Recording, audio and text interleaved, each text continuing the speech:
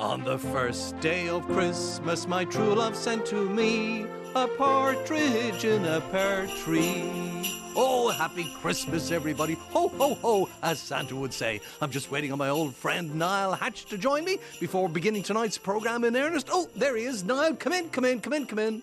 I'm in the studio and there are two doors separating the outer studio from the inner studio. Just take that latch off the second door if you would, Niall. Before you sit down at the table, please take your seat. How was Christmas Day for the Hatch family? It was very good, thank you, Derek. A really, really nice day so far. I'm enjoying my Christmas. I've probably eaten a bit too much, I have to say. I bet I'm not the only one listening to the programme right now who's feeling that same way. But it was really good. How about you? You sound like you were in fine voice anyone who was coming in. Oh, yeah, I love singing, especially on the radio. And we have to sing all the way through this programme too, the 12 Days of Christmas, or as we are calling it, the 12 Birds of Christmas. Now, this is your idea.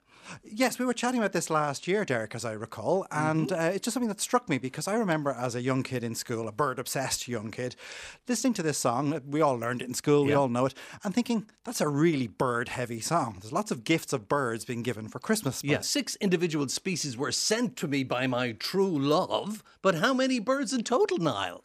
Well, it turns out you have a very generous true love, Derek, because the song, of course, it's cumulative. So on the first day of Christmas, my true love sent to me a partridge in a pear tree. Yeah, so not just a partridge, but a pear tree. And actually, I think what struck me first is why would a partridge be in a pear tree? But more of that later. Then on the second day, you get 2 turtle doves and a partridge in a pear tree. So it adds up. So now you've got 2 turtle doves, but you also have 2 partridges and 2 pear trees. So it cumulatively goes on through those days, and it goes on and on like that. So then, let's see, by day 3, then you have 3 French hens, 2 turtle doves, and a partridge in a pear tree. Then the original 2 turtle doves and that second partridge in a pear tree, and then the original partridge in a pear tree. Very it goes on and on. Now. Day 4 of Christmas, you have the 4 calling birds, or 4 collie birds, as it's sometimes said. What are they? Well, exactly. What does that mean? But then going on, of course, then you get 3 more French hens, 2 more turtle doves, and an extra partridge and an extra pear tree. Oh. Then by day 5, you get a bit of a respite because it's the 5 gold rings. 5 gold rings. Thank God for that. And again, well, okay, maybe a break from the birds, or maybe not. Maybe we'll find more about that later.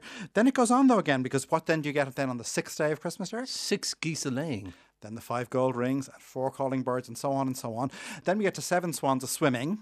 And then, okay, then you're on to your 8 maids a milking, your 9 ladies dancing, 10 lords a leaping, 11 pipers piping, and 12 drummers drumming.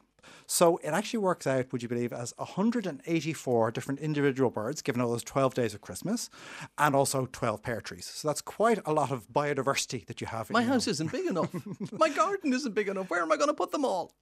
Well, that's exactly it. I imagine if it was really given, you would have eaten quite a lot of them. I think that's maybe the purpose of some of them would be for food. A lot of these would be game birds or species that would be eaten, even species that we might not think about eating today. And perhaps we'll hear more of that later too. So you said you learned this in school. Is it a carol? Is it a memory game? Is it a ballad? What is it? I think there's an argument to be made that it's all of those things. It depends, I suppose, how you would define a carol. I must admit, I might be an expert on birds, but I'm not an expert on Christmas music. So maybe I'm not the right person to ask. I think I know the right guy. Okay. Leon Litvak in Queen's University in Belfast. My name is Leon Litvak. I'm Professor of English at Queen's University, and I'm a Victorianist. Oh, Leon, I remember he featured in your programme about the Christmas tree a couple of years back. He's a real expert on Dickens, I seem to recall. And Absolutely. So much of modern Christmas comes from Dickens. But what does he know about carols? Well, he just also happens to be a carol singer. At Christmas time, along with some friends, we go door-to-door carolling.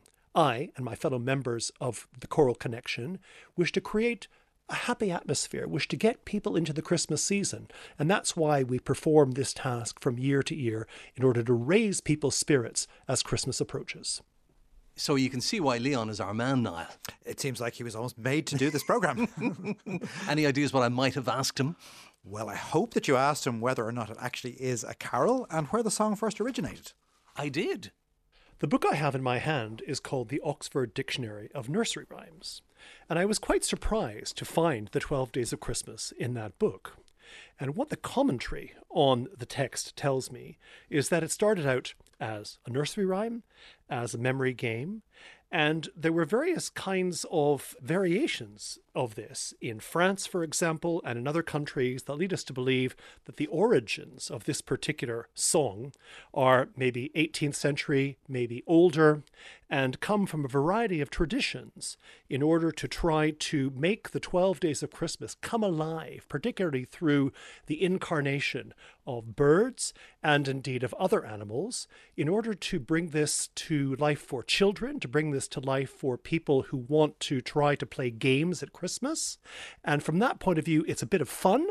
I don't think that it is actually a carol, but some people believe that it's a carol. So, for example, while it appears in this collection of nursery rhymes, it also appears as a broadside ballad from about 1780 in English.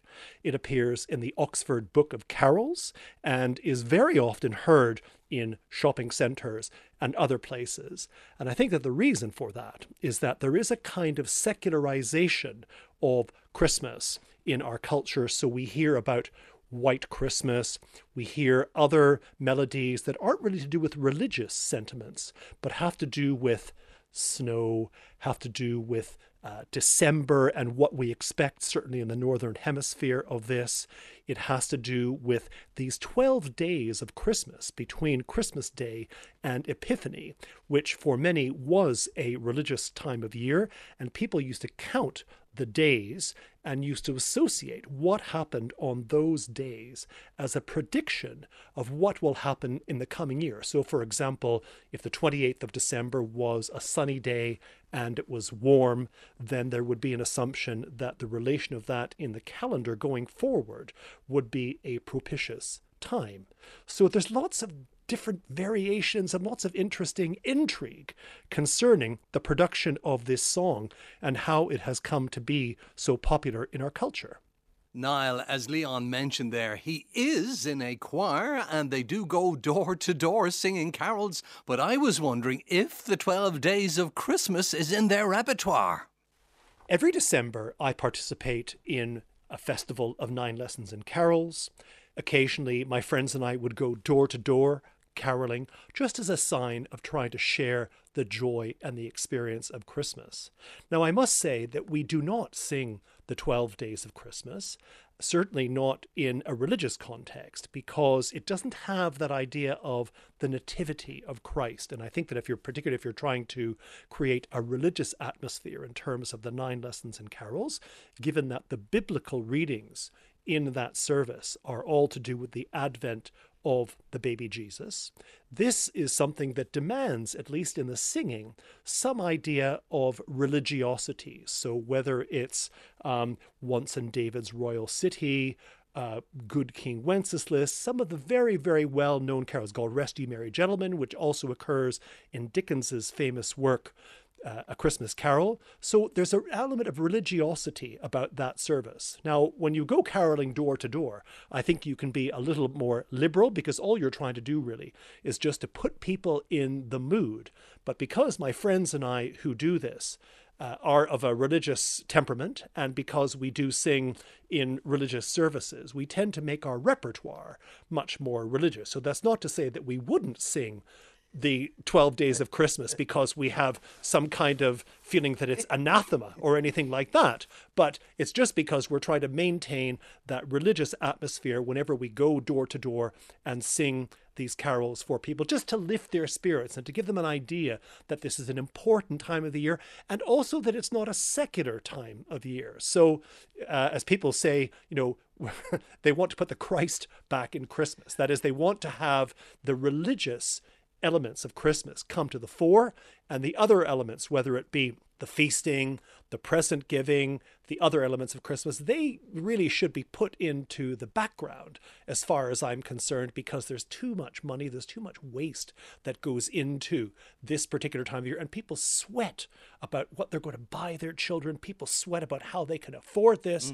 And I think that they would be much more comfortable with the Christmas season if they didn't think so much about that, but if they thought about days of rest, if they thought about nostalgia of the Christmas season, if they thought about fellowship between human beings, which I think is part of the message of Christmas as well. So it's those things that bring us together, those things that make us one human community that are very important. However, That's not to say that the 12 Days of Christmas is not popular. And of course, because it contains all of these kind of complex ideas from the 12 to the 1, I think that from that point of view, it's fun to sing.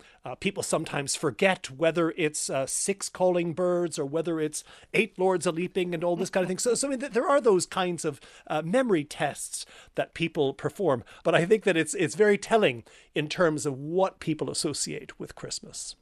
It's interesting listening to Leon there, Derek, that he doesn't consider the 12 Days of Christmas a carol himself. Have you ever gone to one of his carol services? No, I haven't, but I have heard them sing, and they really are wonderful.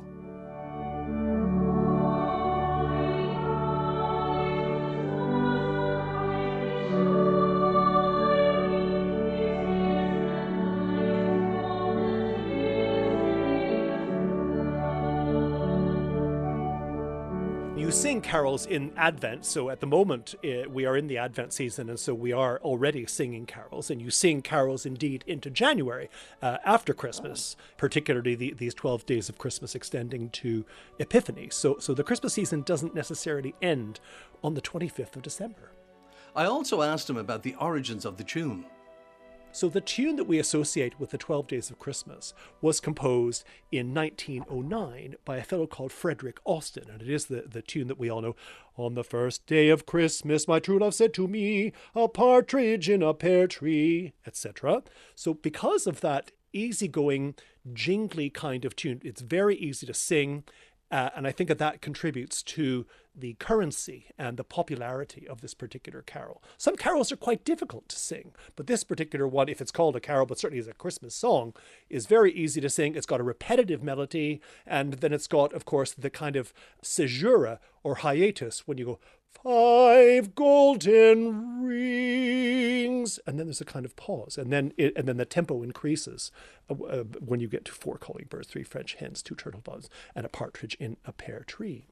Now, the partridge in a pear tree is very interesting, and it shows how the origins of this particular song lie in France.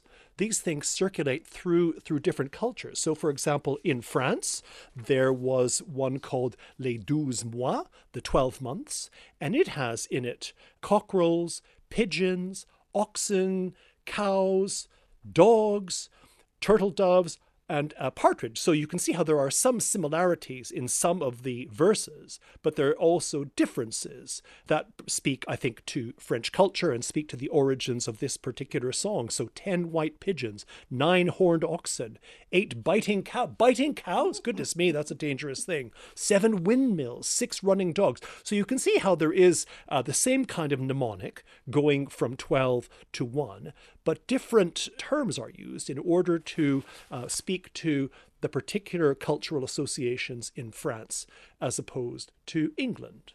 So some of these things are interesting in terms of the translation across the channel and how these things come to be associated with one culture rather than another, or with both cultures indeed. So it seems it has its origins in France, but a partridge in a pear tree? Partridges don't nest in trees. I thought partridges were ground nesting birds now. You're absolutely right, Derek. That's absolutely spot on. And as Leon was saying there, the French origin of the song is the key here. There's a curious thing in the English language, which you don't find in other languages, whereby we have animals named from Old Saxon or ancient Germanic words, but the foods that are derived from those animals are named after the French word for them. The animal is a cow, but the meat from it is beef, from the French boeuf. We have pigs, but the meat from those animals is pork, from the French for pig. And it's actually the same sort of thing that's going on with the partridge here. There is more than one species of partridge in Europe. There's the red-legged partridge, which is very common throughout France and other parts of Europe. It's been introduced into Britain as well, where it's now quite a common bird as well. But there's another partridge, the native partridge here in Ireland and in Britain, which is called the grey partridge. Once a very widespread bird in Ireland, now sadly very scarce. There's a big reintroduction project going on in Lochbura in County Offaly. It's been very successful. And that is, as you said, Derek, that is a bird of open country. It's a bird that has no interest in trees, and particularly in pear trees. But actually what was happening in the old song in England, they were trying to specify the species of partridge involved. And that species, the grey partridge, in French, it's called une perdrix, spelled P-E-R-D-R-I-X. And then when you sing in French, a lot of the vowels at the end of words that are normally silenced when it's spoken are sung. So you would, instead of saying une perdrix, you would sing une perdrix. And what happened, une perdrix sounded like nonsense and became in a pear tree. So a partridge in a pear tree really means a partridge une perdrix, a partridge, a grey partridge, as opposed to a red-legged partridge, which we'll hear later is perhaps what was also known as the French hen. So there's more than one partridge in this song. Oh my goodness. It's confusing, yes. So do partridges ever perch in trees? Partridges really prefer to be on the ground. They will perch sometimes on low vegetation. Pear trees, though, wouldn't offer a very secure footing for a partridge. There's nothing that would attract them there. They don't want to eat the pear fruit, and it wouldn't be a particular species that would be native to the area anyway, so it's not something they would have encountered. They very much are birds of open habitat, and in fact, too much trees and too much vegetation cover will push them out. It's one of the reasons why they've declined so much in parts of Europe. So that was the first day on which my true love brought to me a partridge in a pear tree. Une perdrix. Oh, pardon. Now, what about the second day, the two turtle doves? I know that Eric Dempsey is a big fan of turtle doves. Why not him? Collared doves are the ones that we get in our garden at the moment, and they're just these lovely, they're gentle, pale, grey, pinkish sort of birds with that black little line on their neck, the collared doves. And they're the ones that we have coming into most people's gardens. And in the farmlands, we have birds called stock doves. And of course, we have wood pigeons. They're the big ones, with the white collar on the neck and the big flash of white. They're Take two, enormous. John, take two. Take two. And the collared dove is united. That's right. But I don't know what the stock dove says. The stock dove is sort of a hoo, hoo, hoo, hoo, hoo, hoo, hoo, hoo. So, and then, of course, we have rock doves. And rock doves are the wild feral doves that we had, the feral pigeons that we have in our streets, the gitnas, as they would say in Dublin. These are all members of the pigeon dove family. And doves basically are slightly smaller group within the pigeon family. And some of the doves that we get across the world are beautiful. We have doves that you find in the tropics, absolutely gorgeous. But the collared dove is the one that most people would be familiar with. They have that dark eye that gives them that lovely, gentle sort of look. So yes, doves are a beautiful addition to our gardens. Now, Niall, when you suggested that we get Eric to cover the two turtle doves, I thought, great idea. But this guy knows his birds. How many books has he written? Do you have any idea? Oh, certainly loads, Derek. There's Finding Birds in Ireland. There is the Complete Field Guide to Irish Birds, the Pocket Guide to Common Birds of Ireland. Prolific author. He certainly is. Anyway, so I decided I better do my research, but it turned out I needn't have bothered, because when I got to his home in Wicklow, he interviewed himself. It was the second day of Christmas that my true love brought to me 2 turtle doves. But here's the thing. Why turtle doves? Why did he bring her turtle doves? Because turtle doves are a migratory species. At Christmas time, they wouldn't be found in Europe. They're off in tropical Africa. They're the only dove of Europe that flies south in winter. So when I was very young, I used to ask myself, why turtle doves? Why not, say, collared doves instead of turtle doves? Of course, collared doves are an Asian species which only colonised Europe in the 20th century. So when that carol was written, if it is a carol, indeed, not just a memory game, but when that carol was written, collared doves weren't known to be in Europe. Right. So I got to think, well, why didn't he give his true love a pair of wood pigeon?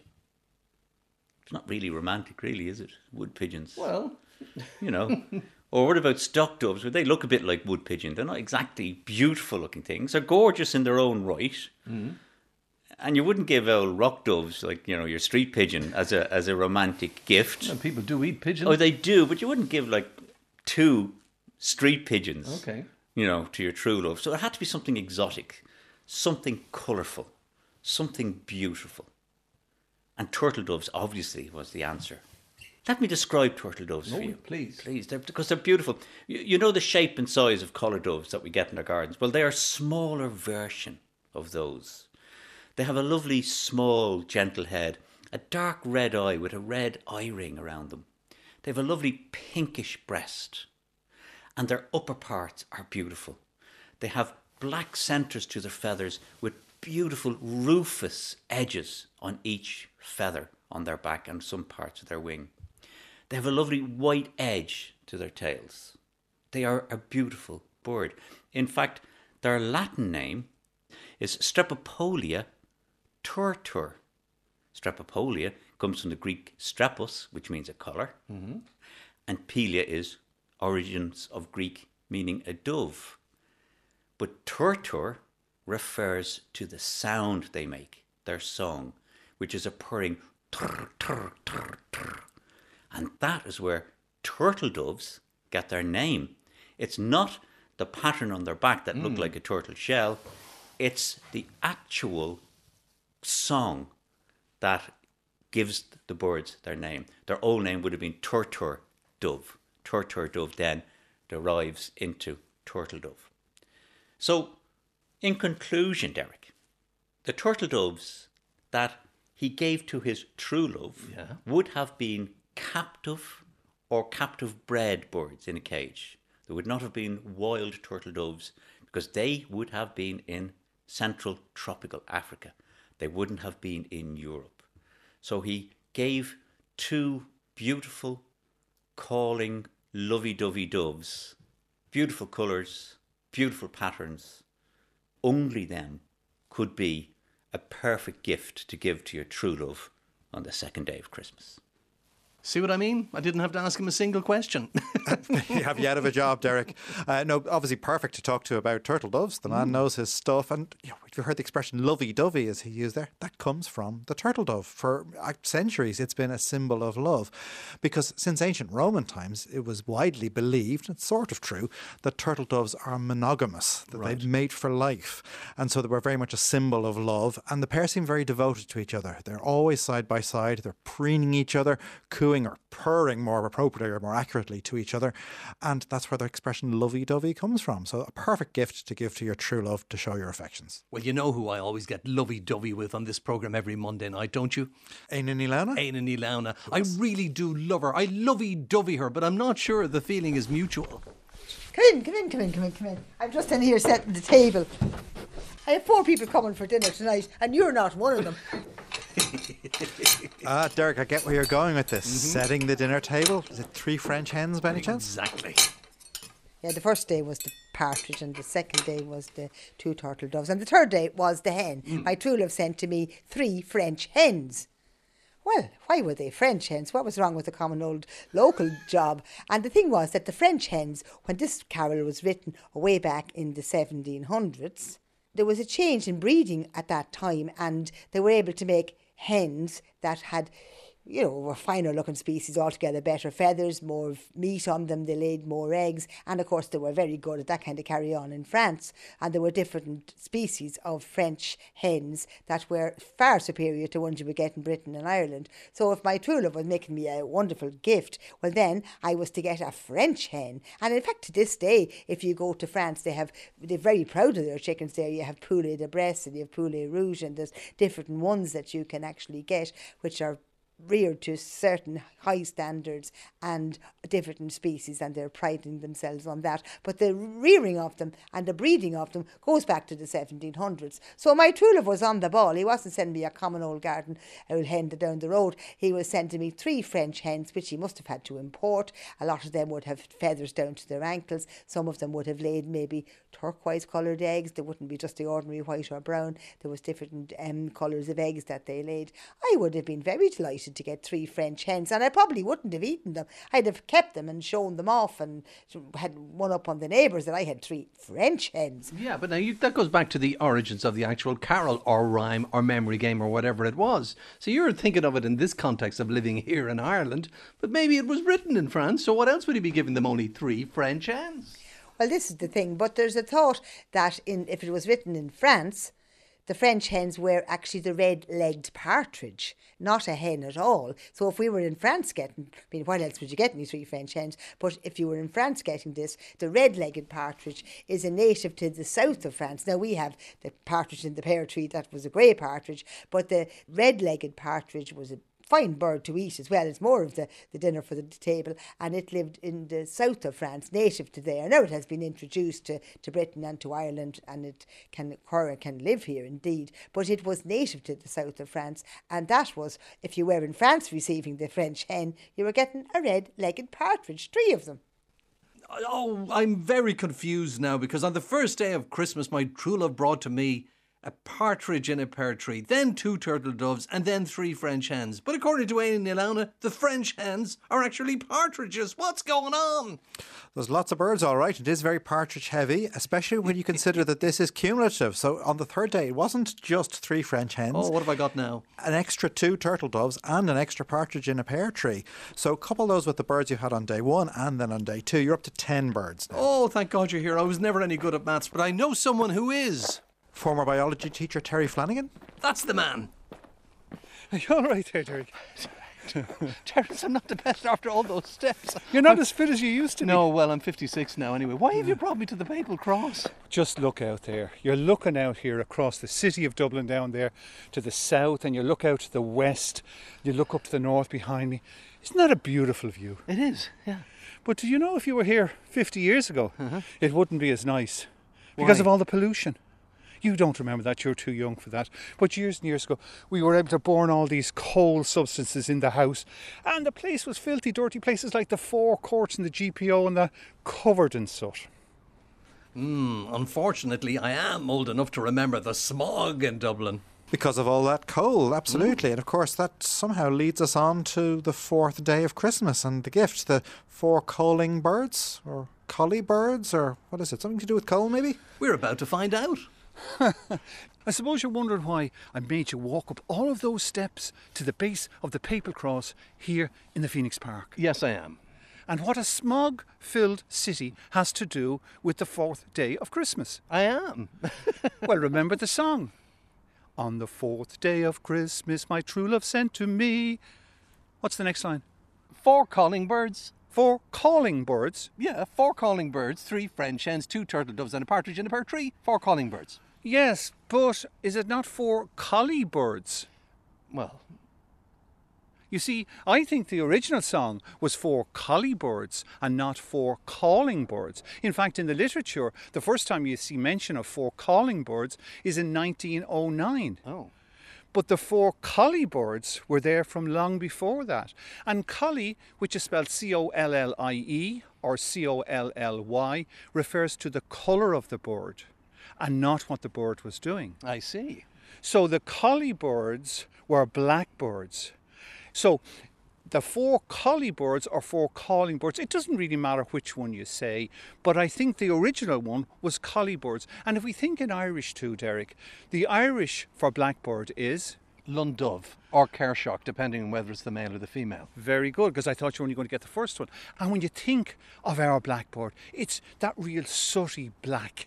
Black as coal is what it is, with that lovely ring, that yellow ring on the eye and the yellow beak. Whereas the Kershock, in olden times, they thought it was a different species altogether. That's why they gave it a different name. It's what we refer to in biology or in science as sexual dimorphism, whereby the 2 members of the species, the male and the female, look totally different. Probably the best example people can think of would be either a peacock or a pheasant, where the male is that nice bright colour and the female is that duller colour. And the reason why she's the duller colour is because when she's sitting on eggs, particularly if she's on the ground like a pheasant, that she's well camouflaged so that she can't be seen, whereas the male could easily be seen.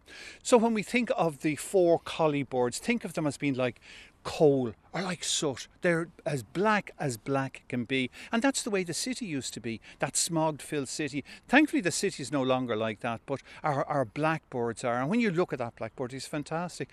People think of the carol as the 4 birds singing or calling, but it's not. It's their colour, that very, very distinctive black colour of the bird. Well, I never. Who'd have thought it? Well, it appears Terry Flanagan did.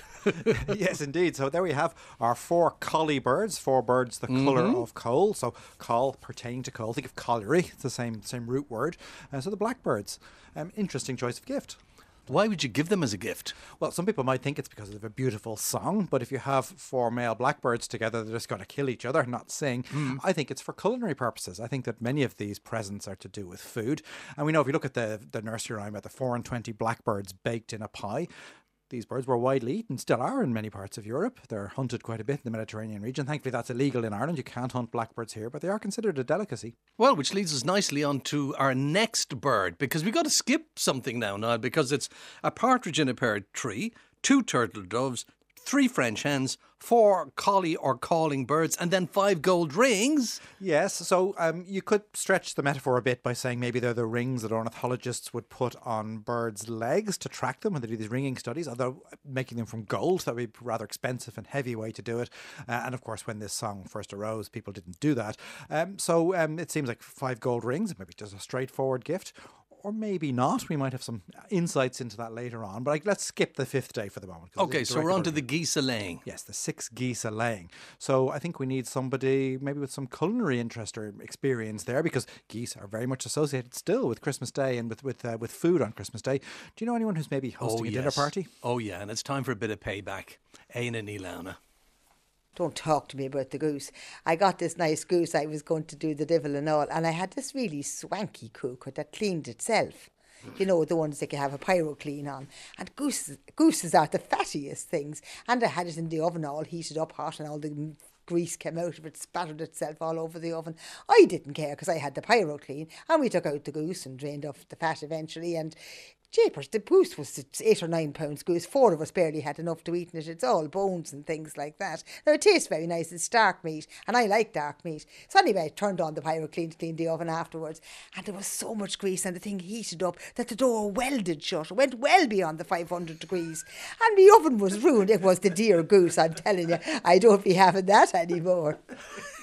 Well, I'm glad I stuck with the turkey so, Derek. That doesn't sound great. No. So poor Aina, but did she actually tell you why the geese appear in the song? Oh, yeah, she did. Yeah, well, the goose is cooked. Well, I presume you heard that expression, your goose. I did, of course, yeah. That means if your goose is cooked, it doesn't mean that the bird in the oven is at a nice doneness. It means that game is up with you. Everybody's found out about you. Your goose is cooked. You're in trouble now. That's what you are.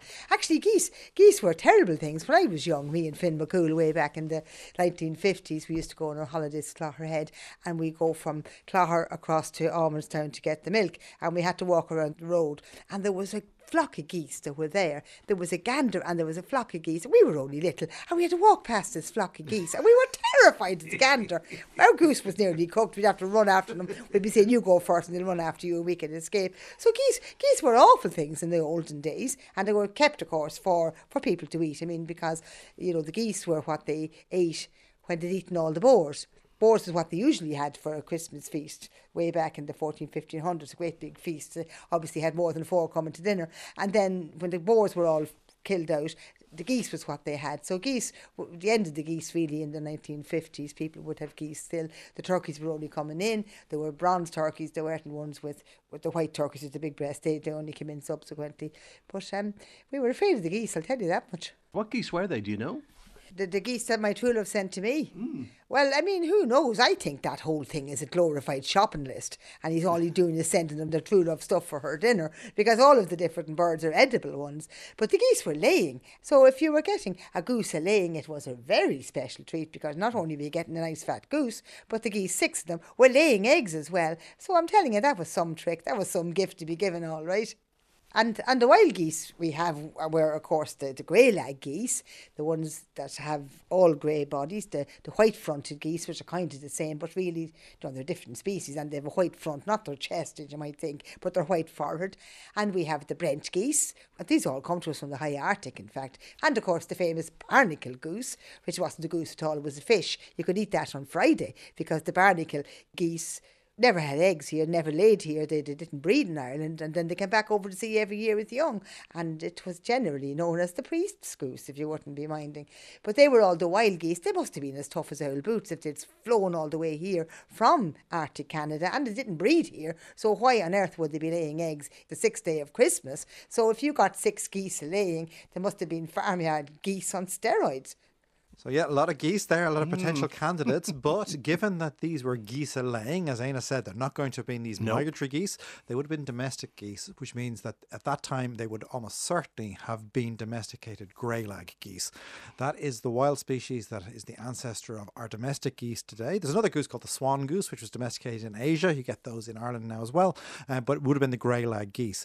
Now, actually, even with that, it would have been unusual on the 30th of December, which is the 6th day of Christmas. It would be very unusual then for geese actually to be laying, because most domestic geese don't lay eggs until usually around February, and they have a shorter season than chickens do, because they're still more like their wild ancestors. So I do find it a little bit dubious perhaps that there were geese laying at that time on Christmas, but who knows, maybe it was a different breed, I'm not sure, but certainly they were in the greylag goose. Does anything lay eggs at that time of year? Well, certain birds do, of course, many in the southern hemisphere or Yeah, the but tropics not this do. part of the world. Not in this part of the world, no. We do have some early nesters. So you will get birds like ravens. They nest in the winter. So you get them nesting in springtime February. mostly, February, yeah, around that kind of time.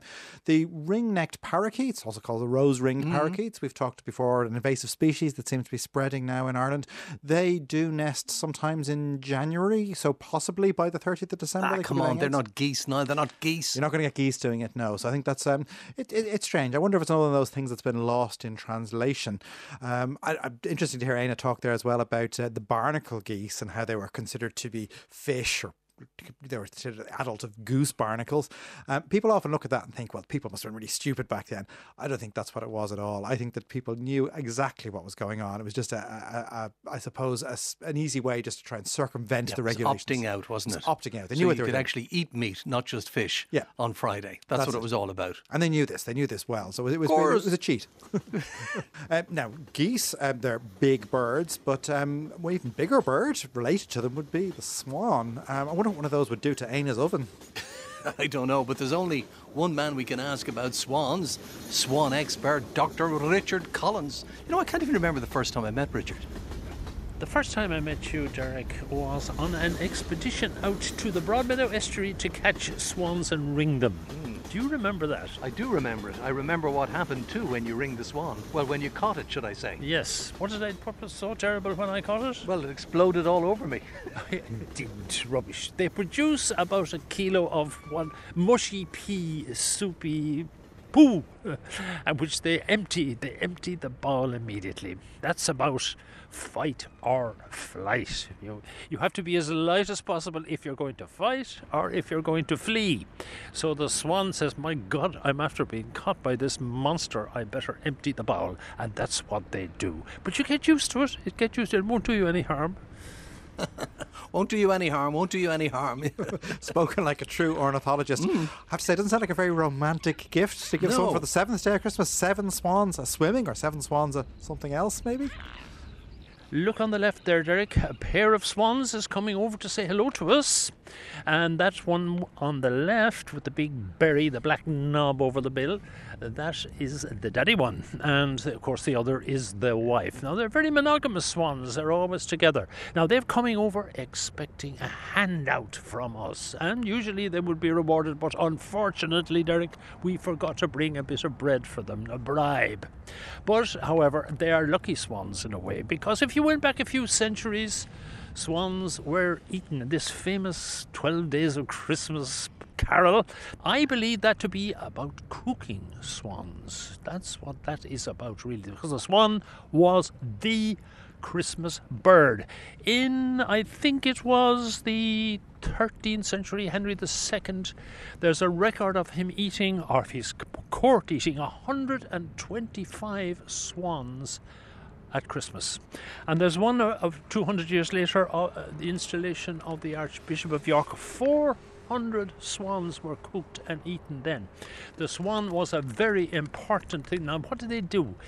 Late in the autumn, you see, the swans, when they have their babies, they go into a flightless period. They're growing new flight feathers. They're vulnerable. So you could go out and catch the swans at that stage. You could go out, and what they did was they pinioned them. The pinion was to remove a bone from one of the wings so that they could never fly. Now you had the swans and the cygnets unable to fly, roaming around the rivers and lakes and ponds of England, because this is where all that happened. Coming up to this time of year, they went out and captured the cygnets.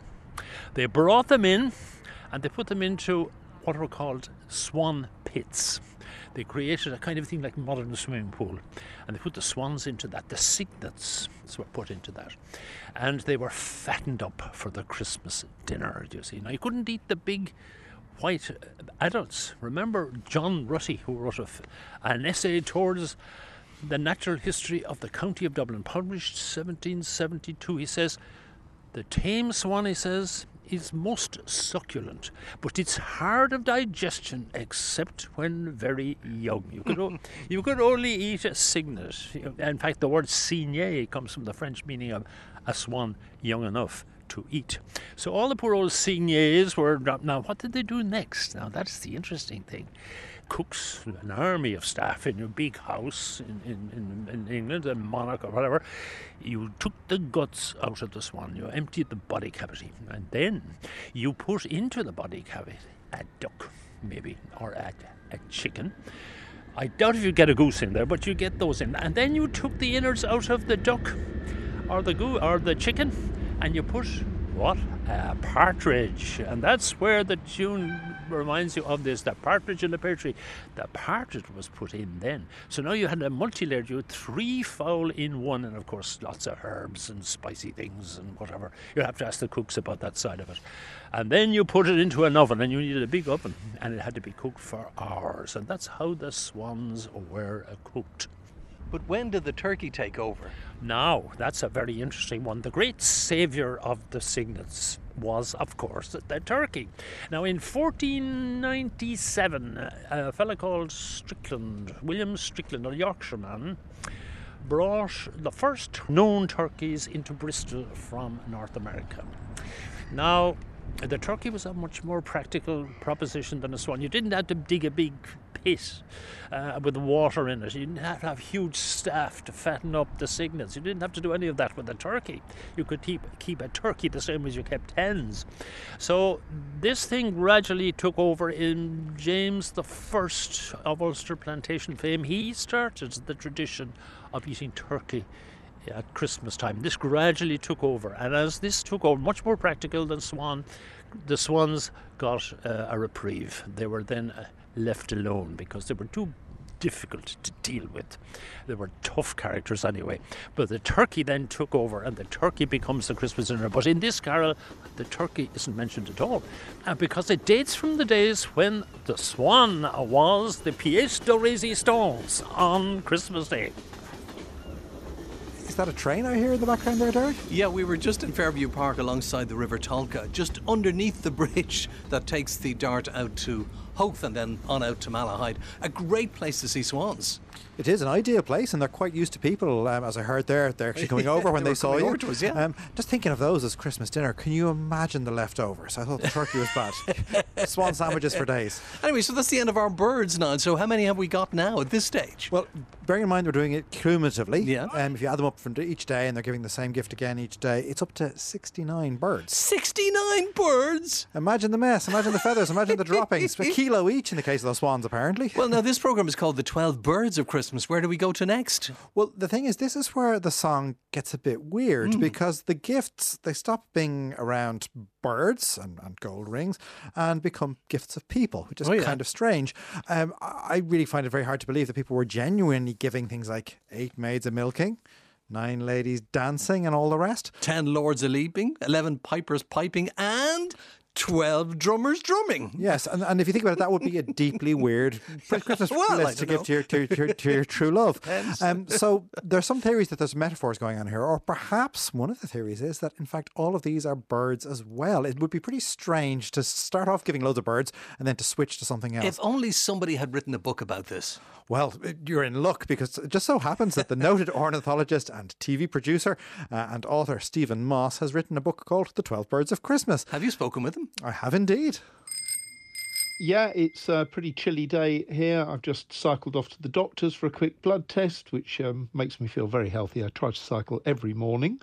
Saw a stone chat on the way back, which is a little winter bird that doesn't usually hang around our area too much. So it was nice to see that. And big flocks of fieldfares and redwings and starlings, of course, in the fields nearby.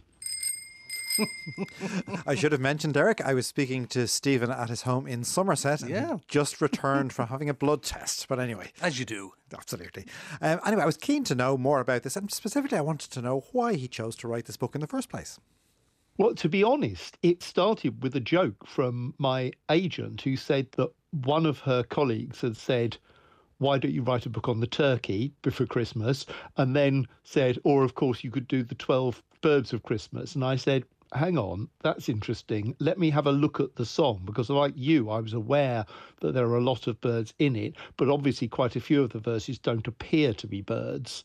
And when I looked more closely at it, I developed this theory, which I explain in the book, that possibly they all are birds. That was a real eye-opener for me because when you're talking about the lords leaping and the drummers drumming and all of that, it's not necessarily clear that might be birds. But I like your theory. For example, the drummers drumming, it could be woodpeckers. Well, the way I looked at it was I first started looking at some of the verses that don't appear to be birds. And one of them was 5 gold rings, the bit we always sing, 5 gold rings. And I thought about it. I thought, why would you give anyone 5 rings? You give your loved one 1 ring, not 5. And then I was actually researching a book on bird names, Mrs. Moreau's Warbler, how birds got their names. And I discovered that an old, mostly Scottish and Northern English name for the yellowhammer was yoldring. And I thought, that's a corruption, rather like calling birds. When people sing for calling birds, it's actually collie birds, which means black birds. So I realised that gold rings was actually yold rings, and then I decided to think of an appropriate bird for the others. There's no absolutely hard and fast evidence that they're all birds, but it just occurred to me that if 5 or 6 of the verses are birds, why wouldn't the others be? Do you think that this song, is it a metaphor, or would it have been normal for people to give presents like this to their true loves? I think it's a metaphor. There are various theories, which I explain in the book. One is that it's actually about the Catholic catechism in the days, of course, in Tudor England, where at times it was extremely dangerous to be a Roman Catholic, that it was done as a way of sort of remembering those things. Again, we don't have any evidence either way. This song has been around for a very long time, hundreds of years, and possibly longer even than that, as an oral song that would have been sung. And so I had a bit of fun with it, really, because I wanted to write about certain birds at Christmas, including, of course, turtle doves, French hens, and the famous partridge in the pear tree. So I decided to write the book so that all 12 chapters could be birds. When it came to something like, let's say, the maids a milking, what's the story there? Well, that was the most difficult one of the lot, because with things like ladies dancing, I thought about cranes, lords are leaping black grouse, which leck, the males leck and leap about. With that, it was a tricky one. Someone said, well, you should do blue tits, because they used to, when I was a kid, they used to raid milk bottles on doorsteps when we used to have doorstep deliveries. But I decided to do the nightjar, because that's known as the goat sucker. And milkmaids would have been very aware of the nightjar, because the bird would have come in to areas with cattle and goats being milked. And the theory was that they were sucking the milk out of the goats themselves, out of their teats. In fact, of course they weren't. They were finding moths and flies attracted by the animals. By livestock tends to have a lot of insects around them. And so I wrote about the nightjar, an incredible nocturnal bird. Yes, a species that breeds here in tiny numbers in Ireland, and it's at the very, very edge of its range here. It's very little habitat for it here, but a bird I think that a lot of people listening to the programme might not have heard of before. It would be nice to think if it was genuinely the inspiration in this song, but even if it wasn't, it's great that you're shining a light on this little known bird species. Speaking of which, what's the story with the French hens? Because there's more to that than meets the eye or meets the ear, I think. That's right. Well, the French hens, I talk about the history of the chicken, because French hens are legendarily known for being extremely tasty. The poulet, as they're known in French, of course, and they would have been imported into Britain, and they would have been really only eaten by the upper classes. Although, as my aunt pointed out when she was growing up in the 1930s and 40s, you had chicken at Easter. That was, chicken was such a luxury meat that you did not have it all year round as we do now. So I used that again as a springboard to write about the sort of history of the chicken in general. And it's an area I'm fascinated by now. Most of my recent books, all of them actually, deal with the cultural history, the social history of our relationship with birds, the connections between humanity and birds over time and through all sorts of serious and popular culture. I think that's a really important aspect of this, because often we look at bird species, it's almost like divorced from any kind of human context. But the fact is that the birds that we think of as our garden birds, for example, or birds like chickens that have been domesticated for so long, we human beings are an intrinsic part of their history and their biology at this stage. That's right. We're an intrinsic part of their biology and they're an intrinsic part of our lives. And I've written now 5 what I call bird biographies, and that word was used deliberately in a very anthropomorphic way, if you like, to say, let's look at these birds. Let's, of course, look at their behaviour and their biology and their ecology and all those fascinating scientific aspects of their lives. But then let's look a bit about our relationship with them in literature and music and popular culture and all those things. And I started off with the robin and then did the wren, the swallow, the swan, and now the owl. And the fascinating thing I found, which I only realised about halfway through the robin book, was that our cultural relationship with these birds, the stories we tell about them, the myths, the mythology, the little anecdotes, if you like, are always connected with that bird's biology.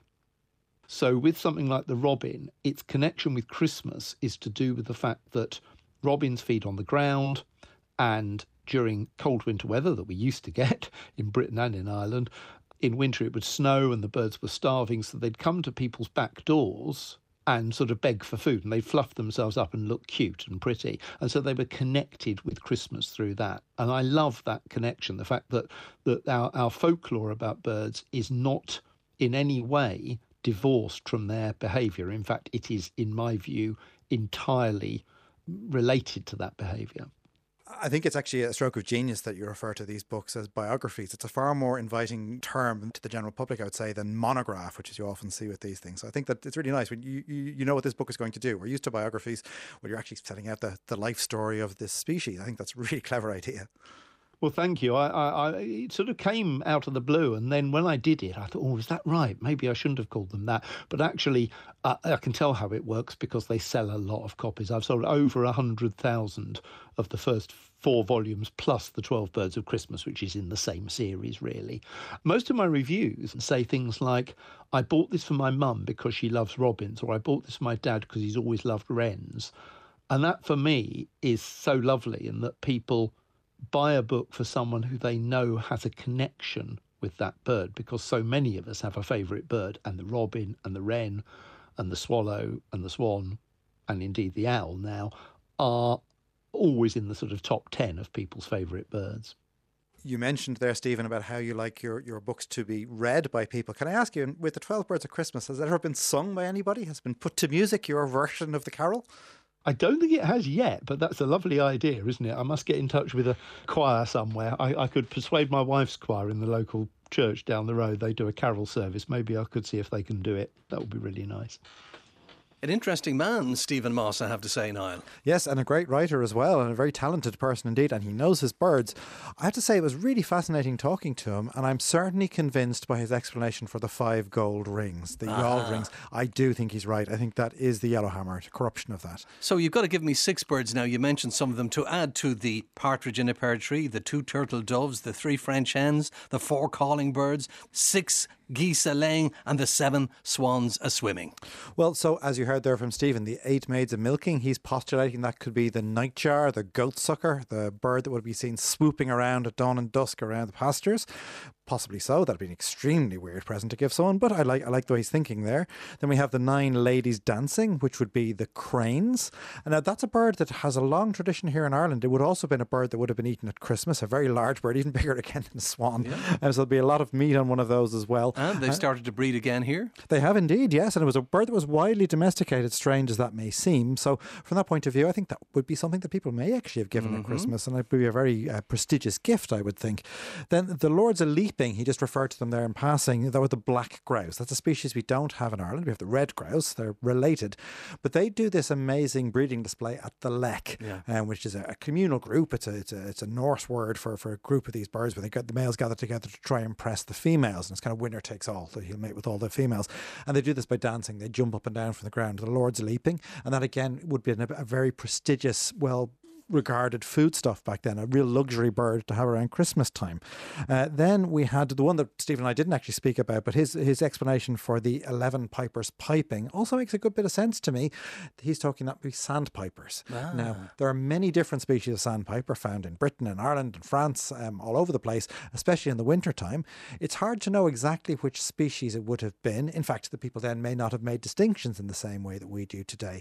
They could have been talking about snipe, for example, or perhaps godwits. It could have been a collection of all different types of sandpiper, those long-necked, long-beaked, long-legged wading birds that apparently are pretty good to eat, and quite a few of them are still hunted. So that does make sense as well. And then finally, we just referred to it briefly, the 12 drummers drumming. He's suggesting that could be woodpeckers. And we do know that woodpeckers were traded because of their feathers, not so much for their meat. I wouldn't imagine they're very good to eat, but their feathers can be really beautiful.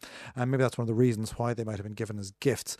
And of course, now in Ireland, we have the great spotted woodpecker. So when this song was first being sung, or even when I was learning it in school, that species was not one you'd find in Ireland, but now the great spotted woodpecker is on the rise in Ireland. So it's now the 12 birds of Christmas officially. So how many gifts will my true love give to me if they're all birds, Niall? So if we take that all of those are birds, we follow Stephen's thesis there, or theory behind this, then that would add up to a strange number, 364 birds given at Christmas. Plus, let's not forget, 12 pear trees on top of that as well. Well, it's a well-known fact that each pear tree equates to 2 hours. That's right. So that would add up to 365 days. There we go. Yippee, yippee, yippee. Oh, the only sad thing is we've nobody to sing it. Oh, not yet, anyway. I think that'll be our next project for next year. What do you think? I think that'd be wonderful. I think a lot of people are interested in that. Maybe we could do it for charity. But in the meantime, what are we going to do? Well, if only we had maybe somebody associated with the programme had a #1 hit record in Ireland. Who was that? Aina Níl again. She'd hardly sing, would she? You could ask her. I did. Do you really want me to sing it? Do you want to lose the last few listeners we actually have, Derek? Well, did she sing it or not? Yes, she did. Well, on your own head be it. On the first day of Christmas, my true love sent to me a partridge in a pear tree. On the second day of Christmas, my true love sent to me 2 turtle doves and a partridge in a pear tree.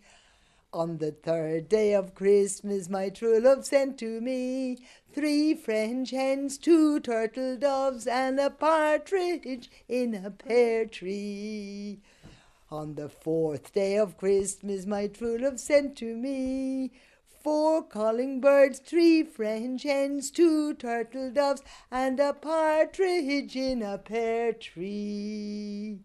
On the fifth day of Christmas, my true love sent to me 5 gold rings, 4 calling birds, 3 French hens, 2 turtle doves, and a partridge in a pear tree.